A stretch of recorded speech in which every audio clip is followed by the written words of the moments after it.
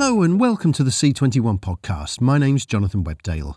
We hope you're safe and well wherever you may be. Today we hear from Starstruck creator and star Rose Matafeo about the BBC HBO Max rom-com and where the genre goes next. Square One Entertainment Chief Executive Al Munteanu and former Yes Studios Managing Director Dana Stern on the German version of Israeli drama Your Honor. And Byron Perry, founder and chief executive of Southeast Asian digital content company Coconuts Media, on the growth of premium docs and private equity funded programming.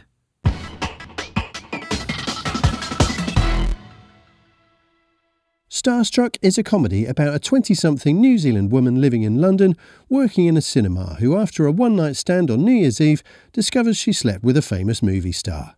Created by and starring Edinburgh Festival award-winning stand-up Rose Matafeo, the first season became a hit for the BBC when it debuted last year and has steadily been building a following worldwide, with HBO Max on board as US partner.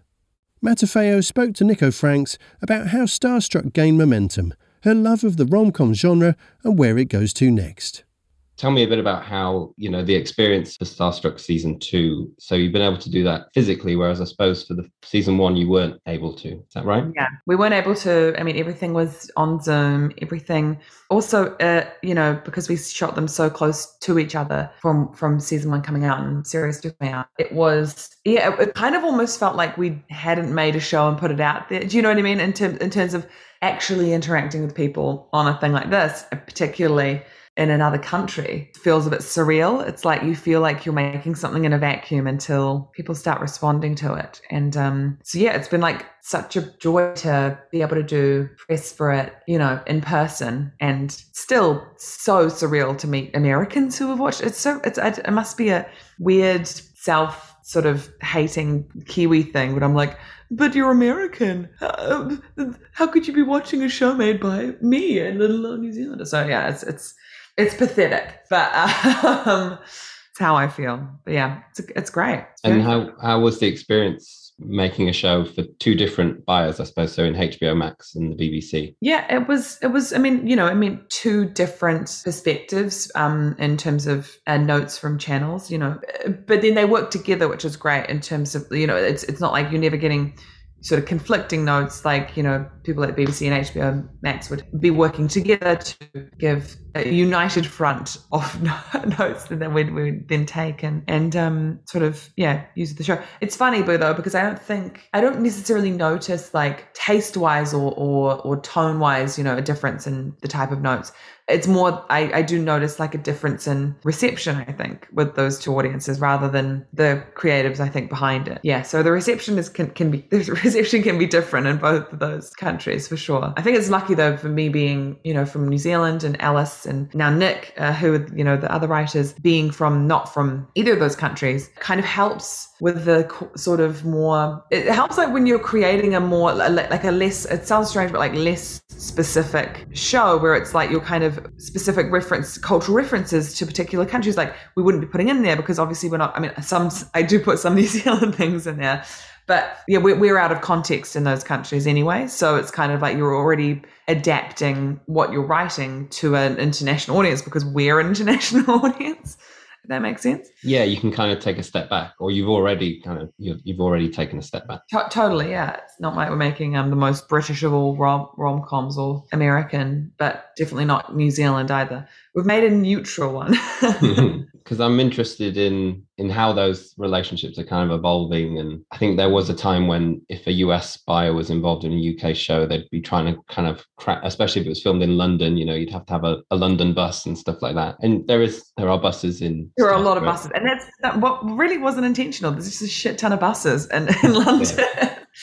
I think there is possibly a sort of perception of what London is that from Americans, not necessarily from channels, but like even just from audiences. It always reminds me of Wee Britain and Arrested Development. That's what I always think about when like people's perception of what London is or the UK is. And I think there are definitely things where we go, oh, that's not realistic or anything like that. But but honestly, we've been pretty lucky with people who trusted us just to make the best thing we could make, and not pushed us into going, oh, you should do this. I mean, it's kind of maybe the advantage of not being the super high budget prestige comedy drama whatever thing, because there's more freedom to like do your own thing. It feels, definitely we had a lot of freedom with that. And so as well as BBC in the UK and HBO Max in the States, it's available in lots of other countries, be it through Avalon's distribution deals. And that's quite a kind of traditional way that it's been sold.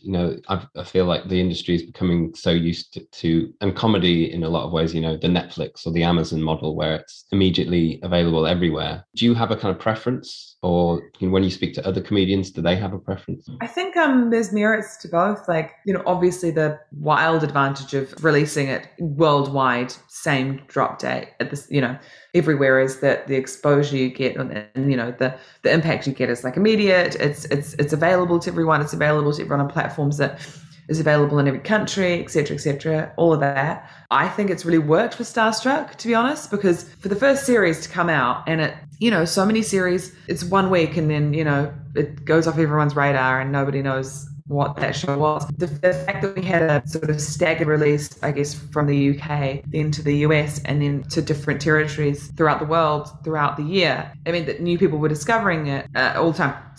Very small amounts of people were discovering it. But it meant that especially for a 6-episode series that was all dropped at once, it wasn't a week-to-week release. It kind of engineered a slower, like a weirdly slower release on a bigger scale, country-wise. And it meant that, new pockets of people around the world were discovering it as it became available to them.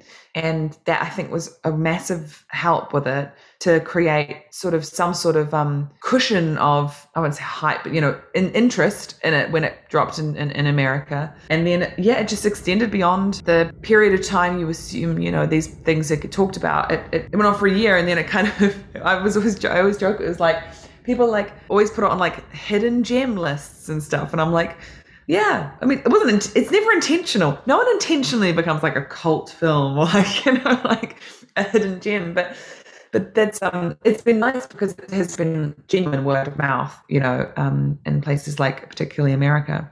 I'm a person who is very old school and really enjoys traditional models of TV, but I sound like a dinosaur because it's just how the world's changing. But I need the flow of television, or at least the flow of something to tell me what to do, because otherwise I won't watch it, or I'll watch it all at the same time and I'll feel bad. So I can't say what I prefer. As a viewer, I like it being parceled out.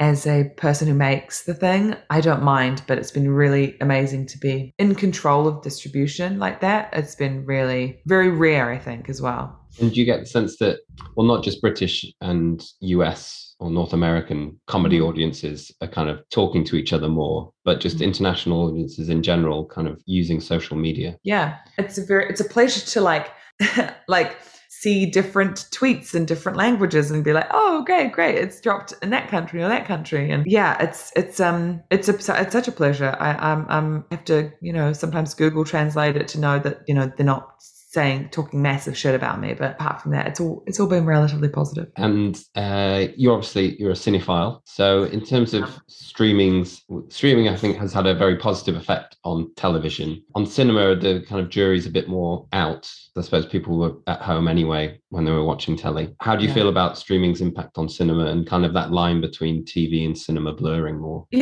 I mean, not great, but that's just because I'm a fan of the sort of the ritual of going to a cinema. And I understand that. I don't know whether or not that's antiquated or feels like you're a dinosaur, but as just a fan of going to a certain place to see something and believing that changes your experience of watching it, I think personally I'm like, oh, that's gutting. Because, Drive My Car was an example, recently I was like, I saw that in the cinema.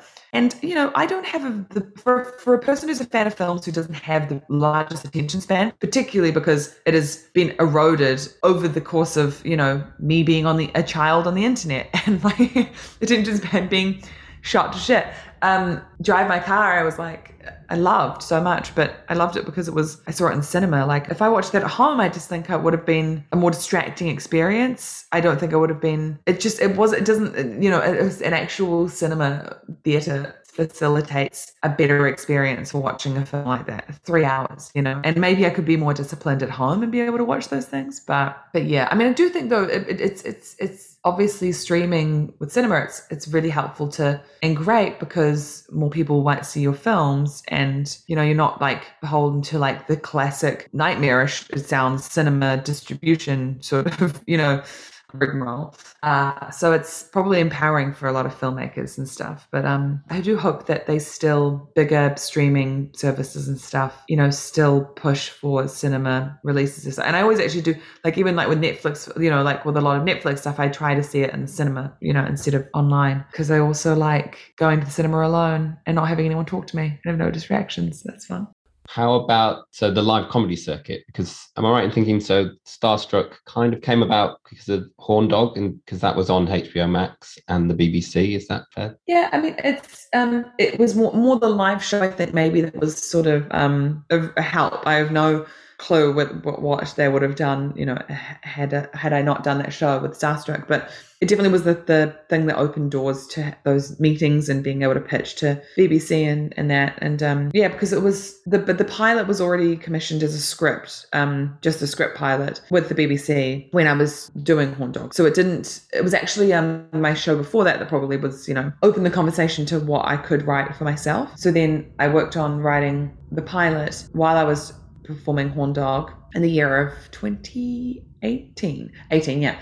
And then Horn Dog, I did at the Fringe. HBO Max came on board for Horn Dog, and then shortly after, and then all throughout that process, you know, the script got to a point where we shot a pilot, then we got that. I don't know whether or not they commissioned the full series pre or post to me doing Horn Dog and getting done with HBO Max, but it was all very much, you know, happening at the same time. And how are you seeing the kind of live comedy circuit rebound after the pandemic? I mean, the Fringe is back this year, which is exciting, you know, and I think it's going to be back in a pretty significant way, which is very cool. I mean, yeah, there's more gigs now. There's more like gigs during the summer that I'm desperately writing material for, so I can go and hang out with my friends. It's good. It was a pretty tough time in the pandemic, I think, for lots of people who did, like, you know, that was their main source of income was, you know, live performance, which was the hardest for them. And I was really lucky to be in a position that I wasn't relying on that income as, like, you know, my job, because I had been able to work on this TV stuff and I wasn't doing festivals for a bit. So I was super lucky. It was very hard, but I think it's coming back, which is very cool. Slowly, but it'll be back. It's good. Do you get a sense that audiences' tastes have changed since the pandemic at all? I don't think so.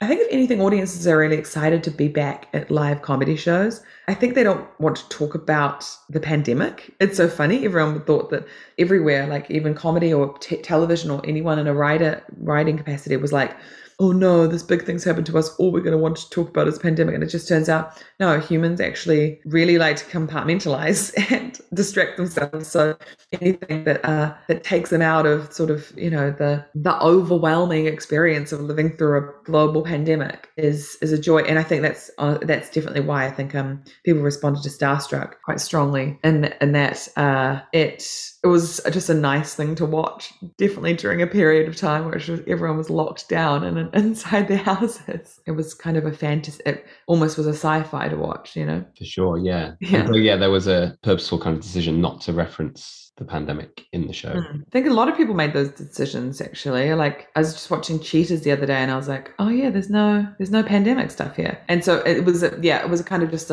definitely, because it was just, you know, I don't want to write a rom-com in a pandemic, so someone else can do that. It'll be fine. And how do you see the rom-com genre evolving over the coming years? I was talking to my friend Alice about this, of like, it's interesting to see a genre that was so, and then, you know, when I was growing up in the 2000s and stuff, it was like a true blockbuster, you know, cinema experience, the rom-com, you know, studios put a lot of money behind, you know, these rom-com leads that they'd kind of groomed to become these, you know, romantic comedy leads for all of these years and stuff. And I think that's fallen out of fashion a bit in the future where we now live. which is a shame. And then like something like Marry Me came out, and you're like, oh, this is like a real, classic, big budget, Hollywood rom-com. And then it's interesting. It's weird that, but it was still casting two people who were like massive stars. It's not like or these studios are making new stars that would be, the heroes of rom-coms that I, grew up with. So it's migrated to television a bit, I think, because all those people making the TV or streaming, all those people are the people who grew up on those rom-coms, have taken all of the influences of that genre and then now kind of almost made it's like an homage. All of the rom-coms now are kind of homages to, and rom-coms are like, all rom-coms are homages to the rom-coms that came before them, whether it was like the 40s or 50s or whatever. So I think it's migrated to a different platform, I guess, which is cool because I think it gives, something like Starstruck would never have been greenlit for it to be a film. Do you know what I mean? TV is the only place where that kind of idea could have been made or flourished or, this space is made for TV. It's not made for movies yet. And how about rom-com remakes? Where do you stand on those? I don't know. Is there a trend for rom-com remakes? I don't know if it's true, but on Dubois, the gossip website, the gossip Instagram account that I follow, they teased that there'll be a Harry Met Sally remake, and I was like, I don't know if it's true, but I was like, oh god, that'll be strange. But then lots of rom-coms are remakes in a way, but they're like, you've got Mail as Shop Around the Corner, and Sweet November is Sweet November, but that's a terrible, terrible film. The newer one, but the old one is good.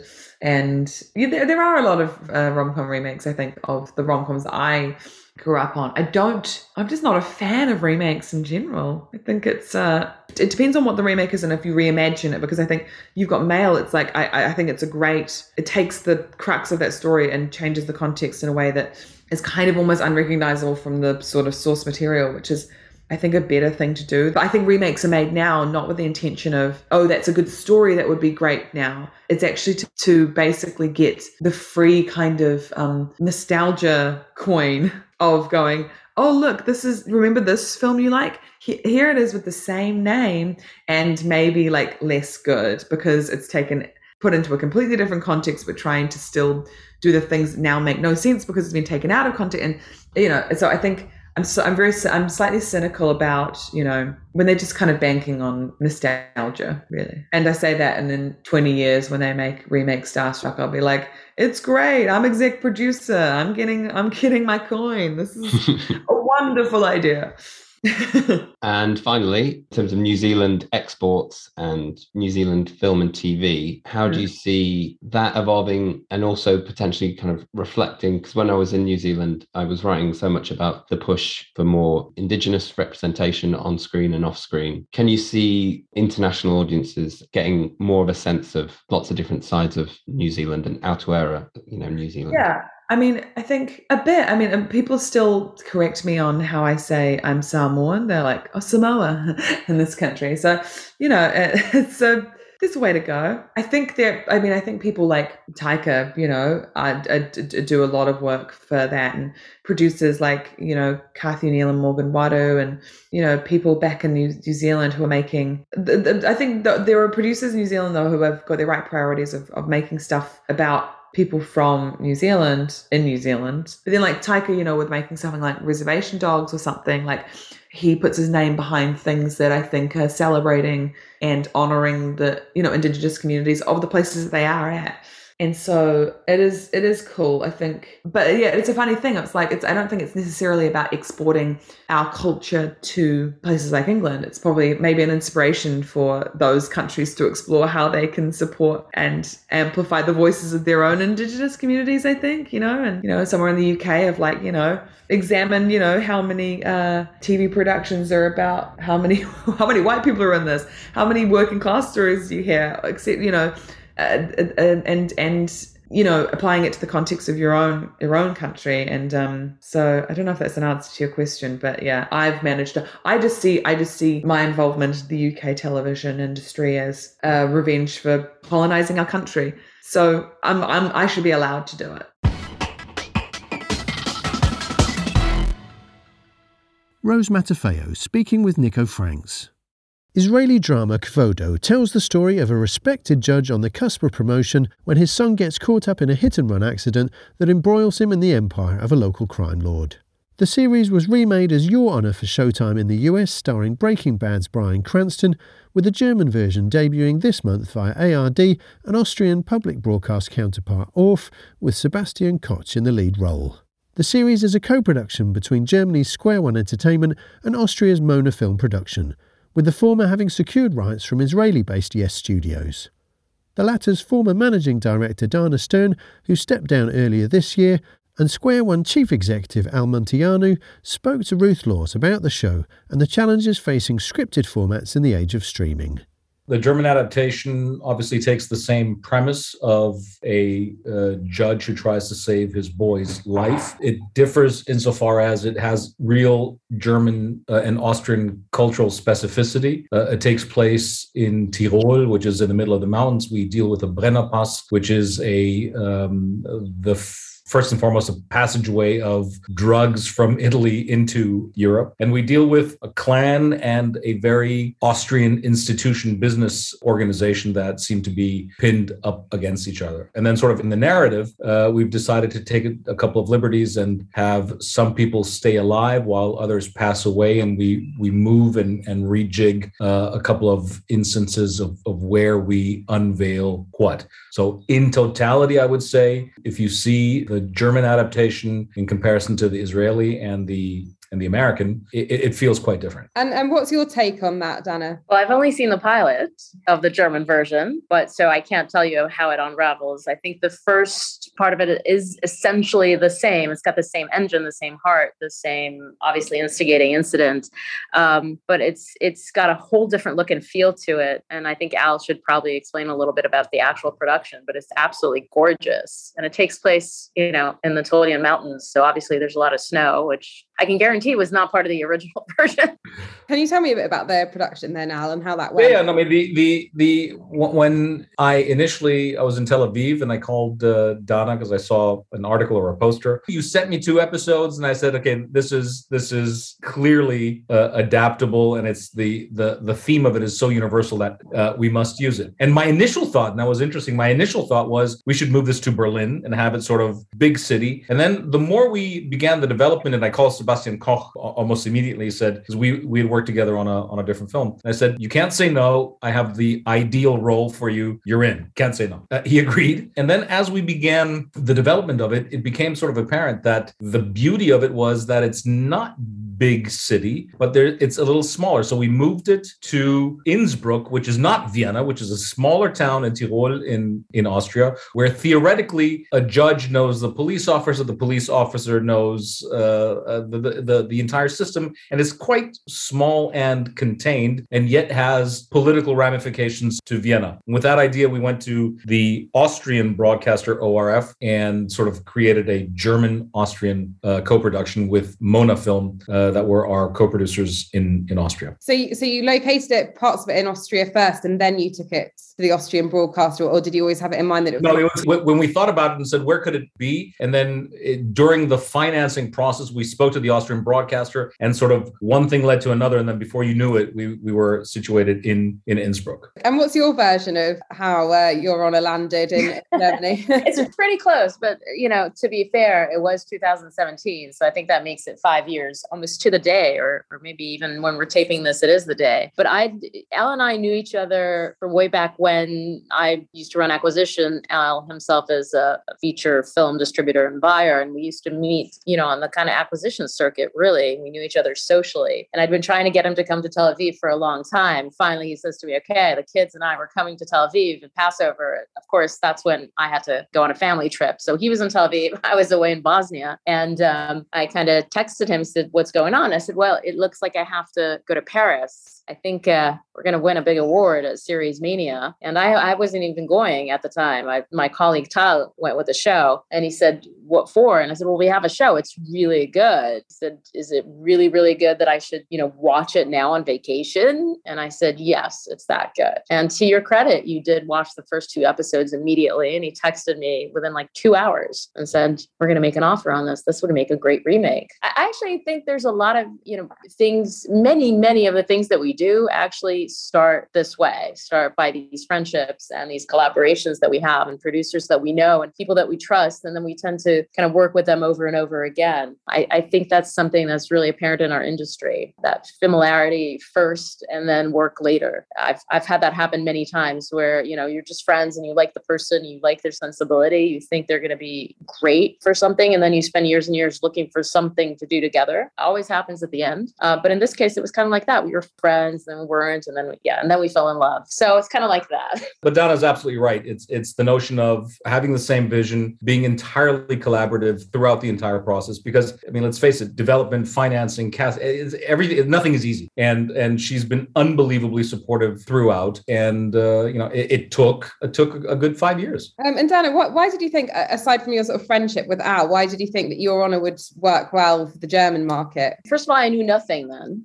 I will be the first to admit. I think Your Honor was probably my third format sale at the time. To be fair, all three went to series, and obviously many, many others since then. So I guess I have good instincts, but it was very nascent. It was very early days for us at Yes Studios. I was just segueing from, acquisitions and the executive position, doing, overseeing programming and content at a broadcaster, and kind of segueing into production, distribution, sales. So what did I know? Honestly, I just went with Al, because again, we knew each other and I trusted him implicitly, but also he was so passionate about it from the get-go. He was obsessed. Like, he was a man on a mission. And now I can say, many, many formats later and 10 adaptations of Your Honor, but certainly over, I want to say at least 30 formats, forget options, like actually in production or that have aired or are going to in production over the last kind of 5 years. That's what you look for. When you look for a partner, it doesn't matter what the name of the company is or what they've done before. It's really that person, that executive that you're going to be walking with hand in hand for years to come. And it's that. It's like looking for a partner, and do they have the stamina, the endurance, the passion for the project that's going to sustain it? And also, I've got to say, I don't know if we're going to get this tip, but you want to know they're going to be there. There's so many changes in the market. There's so many executive changes, so much consolidation going on in the last few years. You want to have somebody is going to be there for the time it takes, and it takes time. On average, it takes 3 years.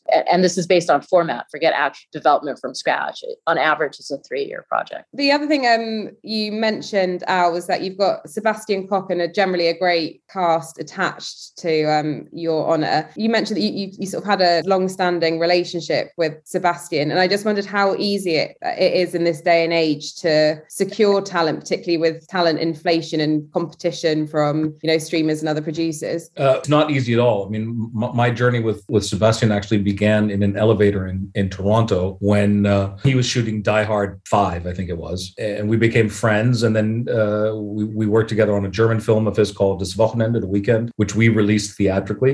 And we stayed in touch over the years. And from Series Mania, I remember when it won, I called him. And I called him once from Tel Aviv, and then another time exactly from Series Mania. And he was, I have to say, instrumental initially in the development process. He knew exactly how he wanted to play Judge Jacoby, and we walked down that path hand in hand with Donna over the years. But in short, it's not easy at all to get cast, and it's a matter, it's the same as with writers. You wait, and if you want that talent, I've learned over the years, and it's become my mantra, I think you're better off waiting for that talent than to go elsewhere. And the minute sort of I anticipated that he played the lead, I couldn't think of anybody else. So that was that. And then with him came other fantastic talent. Tobias Moretti, who plays his counterpart, or Paula Bea, who is from Bad Banks, or Sasha Gell. It's just a stellar group of German and Austrian actors that we were able to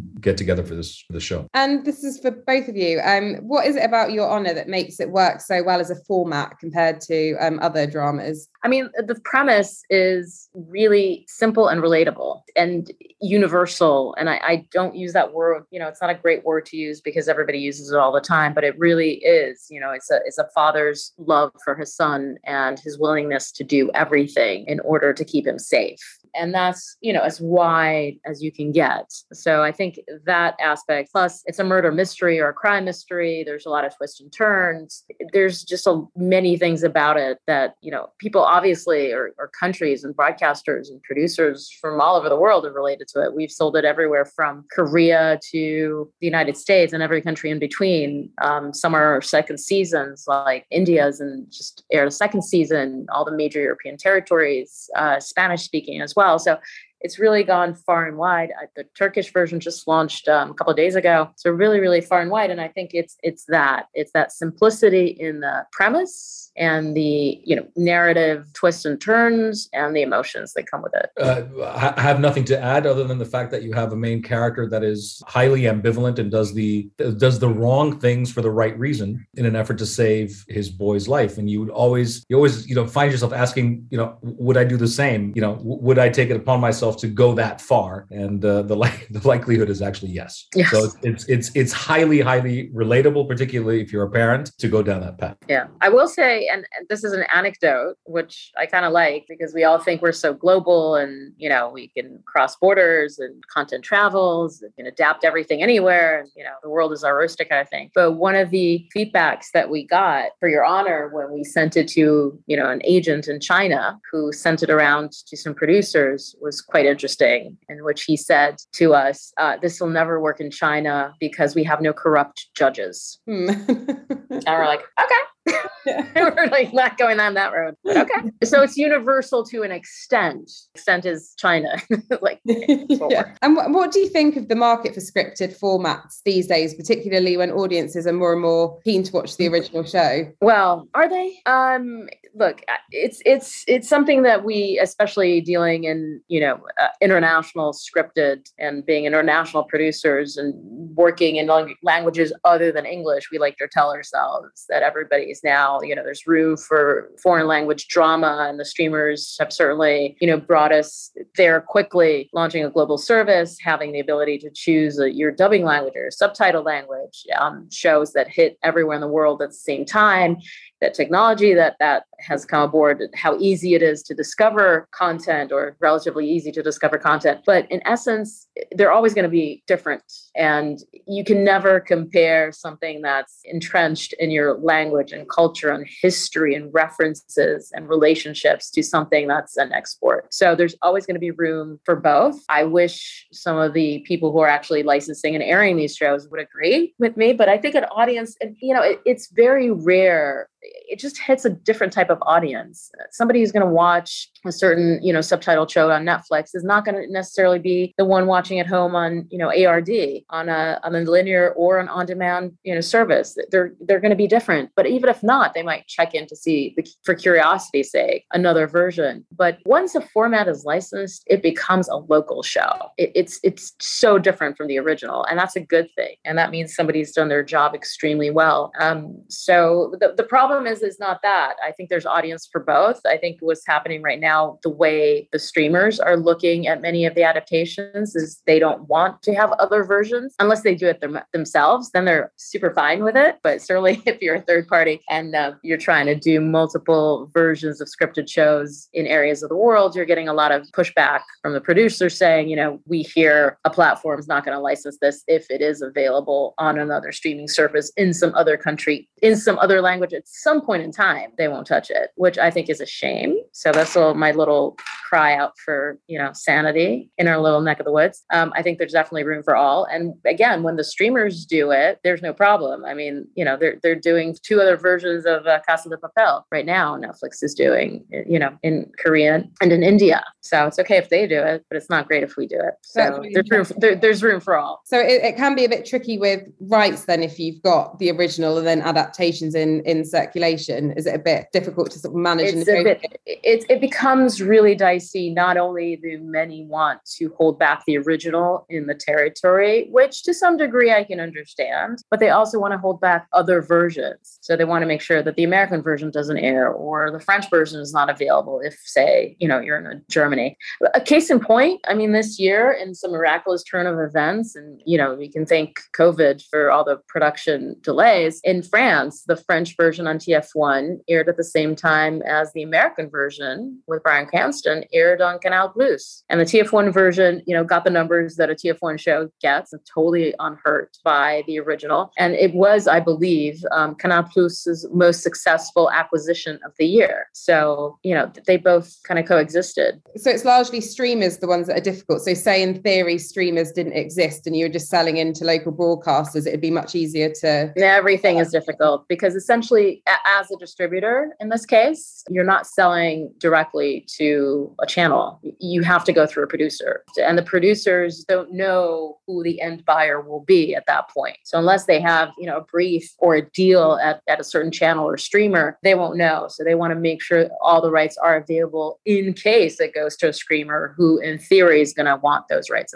available or held back. It takes a lot of time, unfortunately, and it's not pragmatic. It's mostly theoretical. And there's definitely audiences for all versions because they become local. They become a local show. Have you had any sort of issues with rights or anything like that, Al? I mean, Donna and I discuss it all day long and negotiate it to death. It's a Rubik's Cube, quite frankly. But at the end of the day, you need to make it work. And there are some concessions you can make and others you can't. But when you know what the lay of the land is and what every broadcaster de facto needs and the holdbacks, etc., you can adhere to it. It's only when you go into it blindly that you need to anticipate what happens down the line. But ultimately, quite frankly, a good story is a good story, and broadcasters and streamers will respect. If the quality is great, they'll respect the other versions down the line.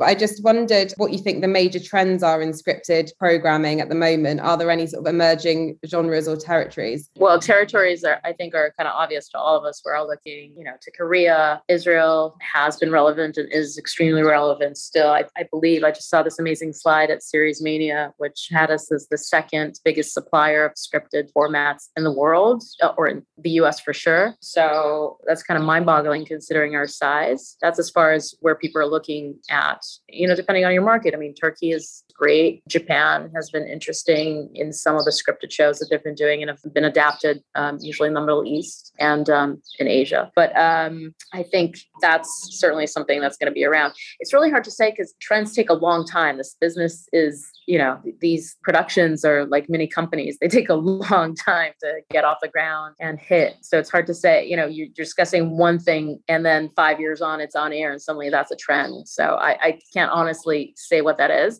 I know what I'm looking for, somebody who comes aboard, either the creative or executive producer on projects. I'm looking for fun things. Worlds that I haven't seen, or if they are crime or traditional crime, they have to have some kind of humor to them. They have to be tongue in cheek. They have to be lighthearted. I don't want to see anything too dire and too serious. I think that's a general rule of thumb, all of us coming out for the last couple of years that we've all. For sure. I think lighthearted and tongue in cheek is the right term. But by the same token, from where I sit, we see all shapes and sizes of formats. While everybody was thinking, the returnable series is the new thing. Now limited is back from where we sit. Even sort of a series of films with recurring characters, say 3 90-minute films per year with a recurring character, is now a thing. But I think big and shiny and light is certainly something of the moment. If that sort of transcends over the next years, we'll see. Yeah, and definitely made for movies are back in a big way.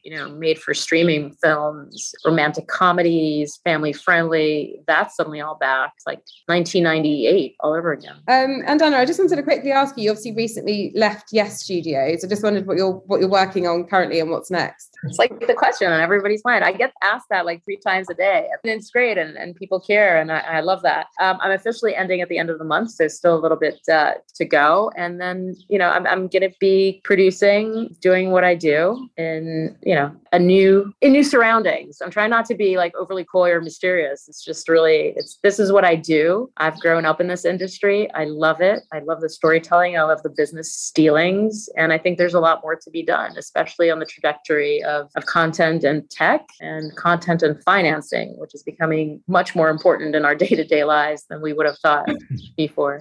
But, there's a lot of life changes. I'm actually moving to Berlin this summer to live with my family. So there's a lot of stuff going on. It'll be fun. Amazing. It's exciting. Yeah. Doing what we do, especially after the last 2 years. I think we've proven we can work from anywhere, and certainly content can be placed anywhere. So it's fine with me. And I like Berlin, so why not? And then Al, I've just got one quick question for you. You've obviously kind of expanded Square One, which started out in distribution, then production, and then you've launched an audio division. I just wondered if you've got any plans to launch any new arms or branches. No, I think for now, we're actually focused very much on the distribution, but particularly the production business. The Unlimited space that we launched early in the year, we're focusing our attention on branded content. The audio we've put on hold for now. There are only 24 hours in the day. That is what it is. Because by the way, as we've learned today, everything takes time. Nothing is easy, and you have to focus. And work with friends. There you go. And work with friends.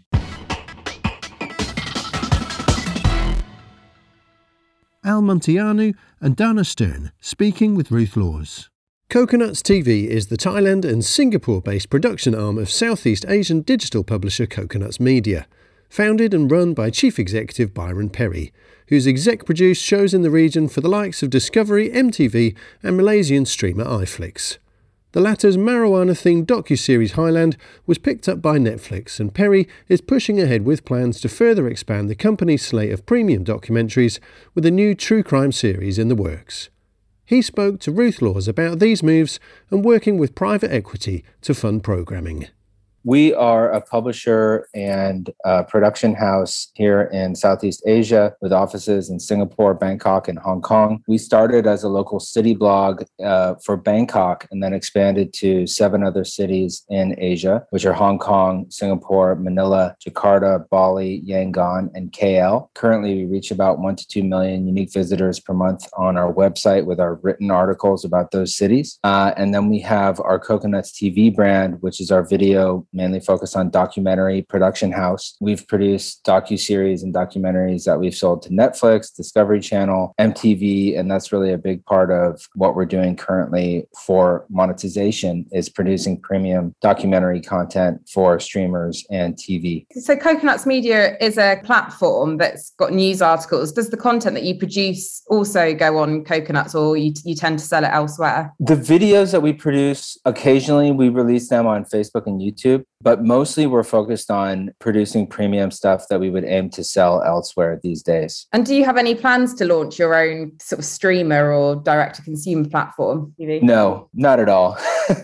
Not at the moment. It's too expensive. And we're happy to be a production house. I think reaching the audience that we do, a few million people with written content, is a lot easier than building an audience with a custom, video streaming platform. And so right now we're content to be a production house in terms of the way that we produce video and where we release it. And when did you actually launch the TV arm? We launched that in 2013, and we launched Coconuts Bangkok, the first iteration of Coconuts, in 2011. So it was soon thereafter. It started as a YouTube channel, and we still have our channel. We're not as active on it as we were a few years ago because, again, we're mainly focused on producing premium stuff for streamers. Did you grow from a sort of a written platform to TV production? Was that always part of the game plan? It wasn't necessarily always part of the game plan, but it sort of came naturally with the addition of actually a key staff member at the time who was a multimedia producer and video producer. So when we began,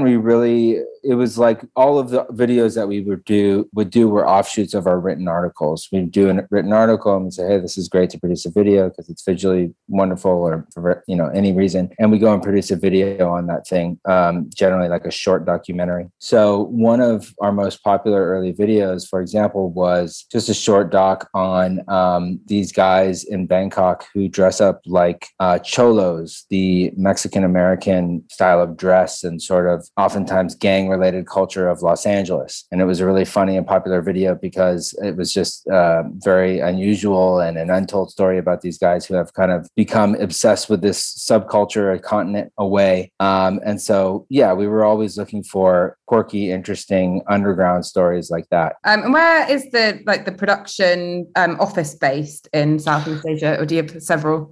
Here in Singapore and in Bangkok. That's where we have all of our producers and post-production folks. Yes. And why did you pick those two places specifically? Those are actually just our biggest hubs of staff and operations and commercial activity. Singapore, we have a slightly smaller office with about 10 to 15 people. In Bangkok, we have about 30. And so it was a natural place to have our production houses in those places. Singapore is really the biggest hub probably of entertainment in Southeast Asia, but Thailand is really big too, and probably the place where there's more interesting stories to actually shoot. So yeah, that's why we chose those places. I actually did. I think that's why I originally contacted you. I did a feature about Thailand. What's your take on it as being a kind of next major hub of production? I'm guessing you agree, having based yourself there. But what does the country offer? Yeah, I mean, it's first of all, just the country itself is an incredibly vibrant, beautiful, amazing country with amazing culture. So what we're mainly focused on shooting there is factual content, telling the stories of that place. One thing we are working on, for example, right now is a true crime docuseries about a high-profile crime that I can't share too much more on, but that's shot in Thailand. It is relatively affordable to shoot in, as opposed to places like Singapore, or certainly the US or the UK. So that is an advantage of shooting in Thailand. It has a really wide range of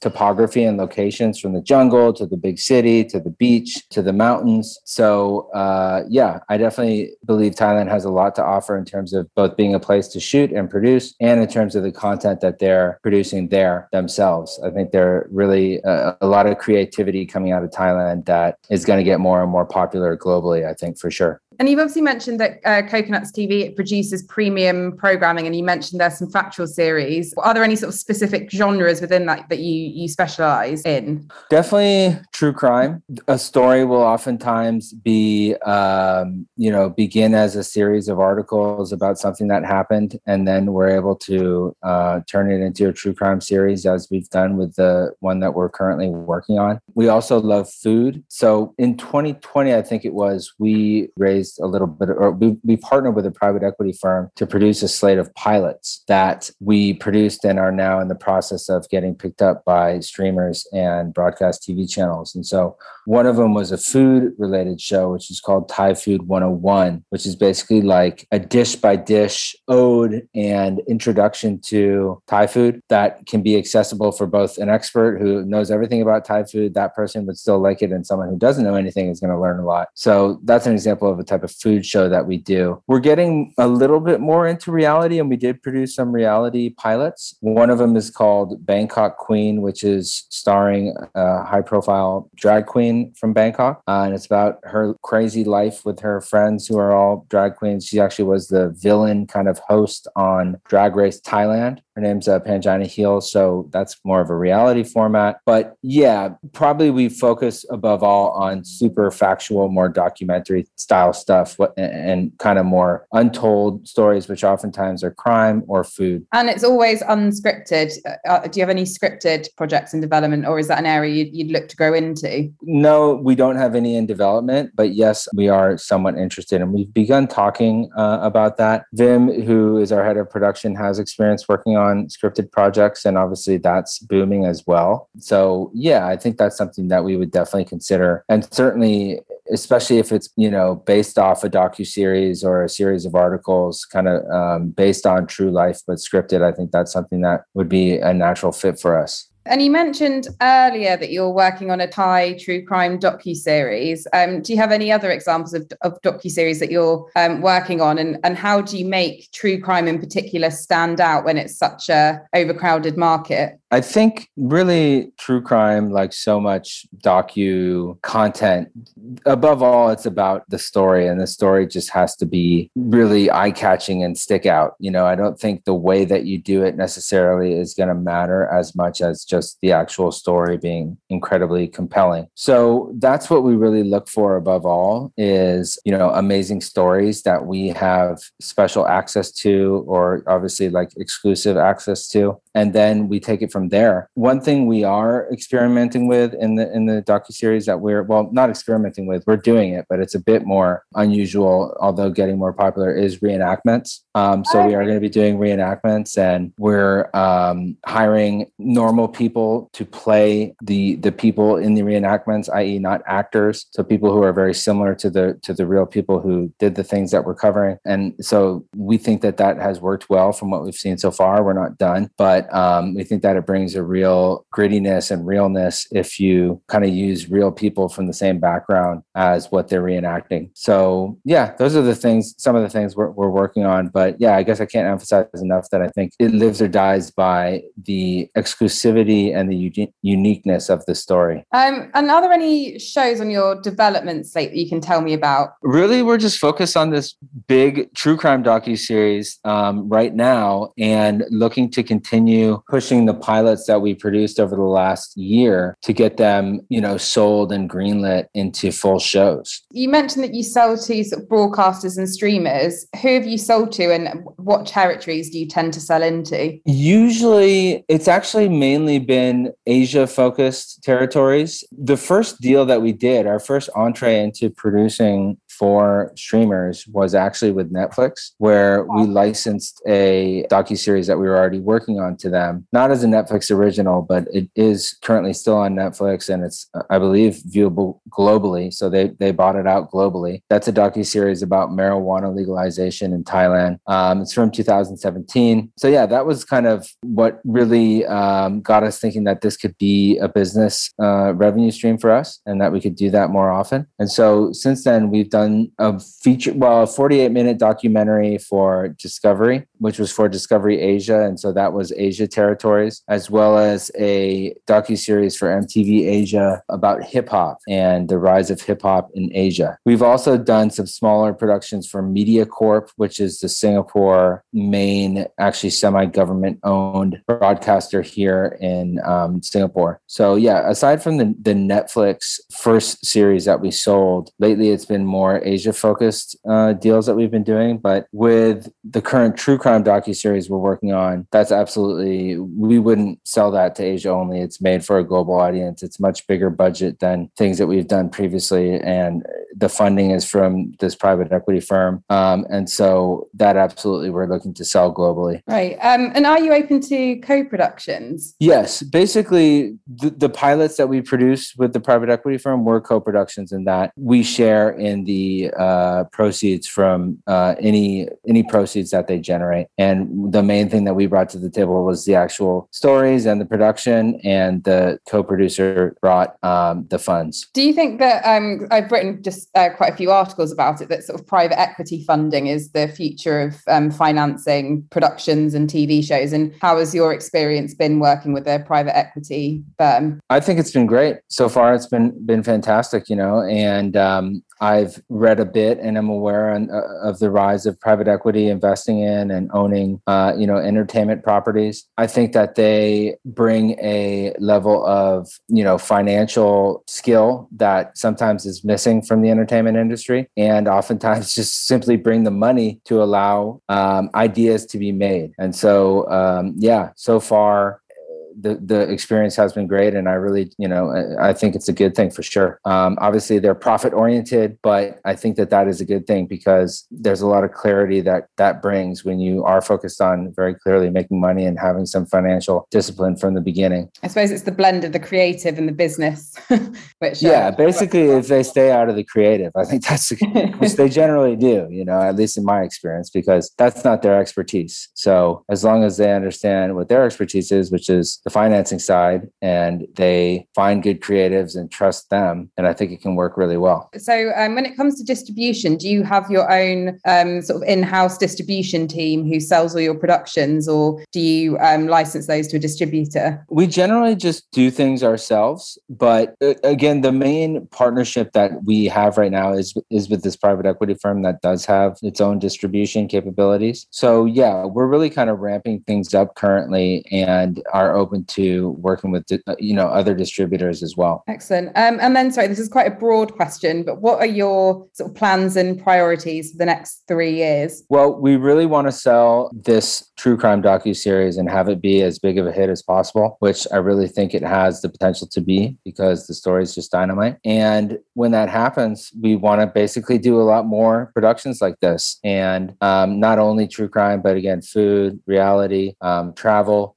So I definitely plan on the production of premium factual content for us at Coconuts to be a super key part of our future over the next 3 years. Additionally, just looking to continue the success that we've had with the written content on Coconuts, continue producing stories that win awards and reach big audiences. And one thing we're really focused on right now, for example, is exclusivity and totally original stories that you can't get anywhere else. And that obviously aligns really well with the documentaries, that those can turn into documentaries and docuseries. The last thing I'd say, which we haven't discussed much, is we have an in-house creative agency. And so looking to continue to grow that business too, working with mainly big brands to produce advertising and content for them. So yeah, those are really kind of the trifecta for us. The editorial, which is a written content, Coconuts TV video, and then Grove, which is our in-house creative agency, looking to continue to grow that as well. And is there any crossover between the TV arm and the creative agency? Have you ever thought about having a production that's funded by branding, like a TV production rather than like an advert? We are absolutely looking to do productions like that, and we've had some discussions like that, talking to a big brand. It's basically a 3-way deal whereby the brand funds the production, we produce it, but it appears on a TV channel or a streamer. But yeah, we haven't done that yet, but there absolutely is a lot of collaboration and crossover between Grove, the in-house agency, and Coconuts TV, because Grove doesn't have any video production capabilities. So anything they do that requires video is basically outsourced within the same company to a different department, which is Coconuts TV. So that's another big thing that Coconuts TV does, is in addition to producing these factual docuseries, it's producing branded content, even TV commercial level, for clients of Grove, which are, again, entirely brands. Byron Perry, speaking with Ruth Laws. That's all for this episode, but you can hear more discussion by tuning into our C21 FM internet radio station, where you'll find new interviews airing from Monday. The podcast will be back next Friday. In the meantime, stay safe and up to date with all the latest international TV industry news and views by following C21 online, on mobile and social media. My name's Jonathan Webdale. Thanks for listening.